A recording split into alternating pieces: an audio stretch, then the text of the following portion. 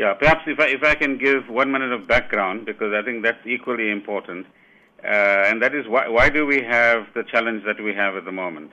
In the first instance, it is because certain parts of the country have not had the rainfall that we thought they would have, and as a result, you will find that in one or two parts of the country, for example, Hazelmere Dam in KZN has less water than they would normally have, and similarly in parts of the Western Cape, we're heading in that direction as well. Secondly, we are unable to fill reservoirs. For example, the one reservoir in Johannesburg, which is affecting places like Auckland Park and so on, and that then means that there are issues of pressure and supply in certain parts of the city.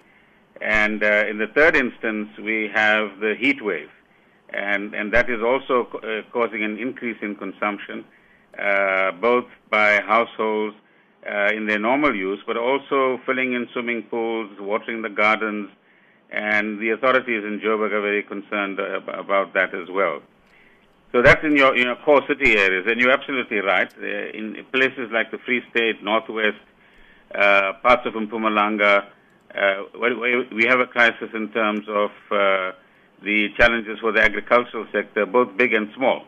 So your production of grain is affected, as Agri-SA has been saying, or to some extent. The impact on livestock is also a challenge as well. So the strategies that we have will be spelled out more elaborately tomorrow when, as a ministerial team, we will brief the public and yourselves as well, and I'm hoping you will carry that in the mid-morning. And there, the Minister of Environment will explain what are the weather patterns that we are experiencing and likely to experience, so all of our people can prepare for when the good times will return, but also how we cope with the difficult times. The Minister of Water and Sanitation will explain some of the things that I'm saying in more detail, which dams are full, which are half full, which supply systems have difficulties, and how we will mitigate that. The Minister of Agriculture will answer your immediate question, which is what money has been set aside to assist the farming community, and he spelled that out in Parliament the other day, and what other assistance measures and collaboration measures between agriculture, fraternity, and government will be put in place and is being put in place to assist both small farmers and the bigger farmers as well.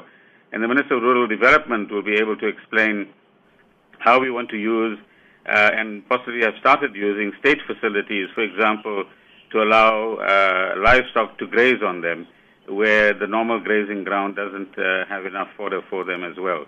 So these will be some of the things that we will explain in greater detail.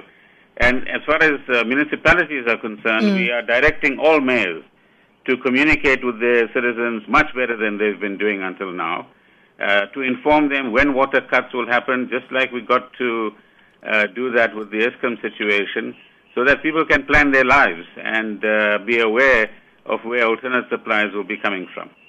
And still at local government level, Minister, with regard to infrastructure problems, a lot of water going wasted. I'm looking at an SMS here from Leonard. He says, SK water getting wasted at the Witkopp and Main Road Junction for days, yet we are running out of water. So all these leaks, is there a greater urgency at this time to actually deal with these problems? Well, I certainly hope so. We've spent a lot of energy the last few days as our department, in collaboration with the others, to get municipal authorities to work in the spirit of back to basics, which is demonstrate urgency, tackle a problem immediately, respond to people's calls, and where there are water leaks and so on, lead by example. If you fix the leak that people report, people will see that authorities care and are intent upon saving water as well. So it's an excellent point made by your listener. And we will constantly be in touch with municipal authorities to make sure that they do what they have to do in the spirit of the back-to-basics approach. And just finally, Minister, what would be the worst-case scenario that South Africa should brace itself for if the drought situation continues or escalates, for that matter? Well, I think in most cases we'll be able to get over this hump in a few months' time. But it does mean that we have to change many of the habits that we have and take a more medium-term view of life, meaning that don't think we can use all the water we can today and there'll still be more tomorrow. Secondly, understand the impact of climate change and sustainability within that context. There's this conference coming up in Paris which is hoping to reach a deal at a global level on that. But it impacts on our people's lives every day because people know that climate changes are impacting on them at a local level as well. And thirdly, work with us and work with the government authorities to control consumption, because that is the key. How we water gardens, how we, if you are building a new house, put in cisterns in the toilets that use less water than the older ones do. And what we will do as all levels of government is give a lot more advice on how things can be done differently.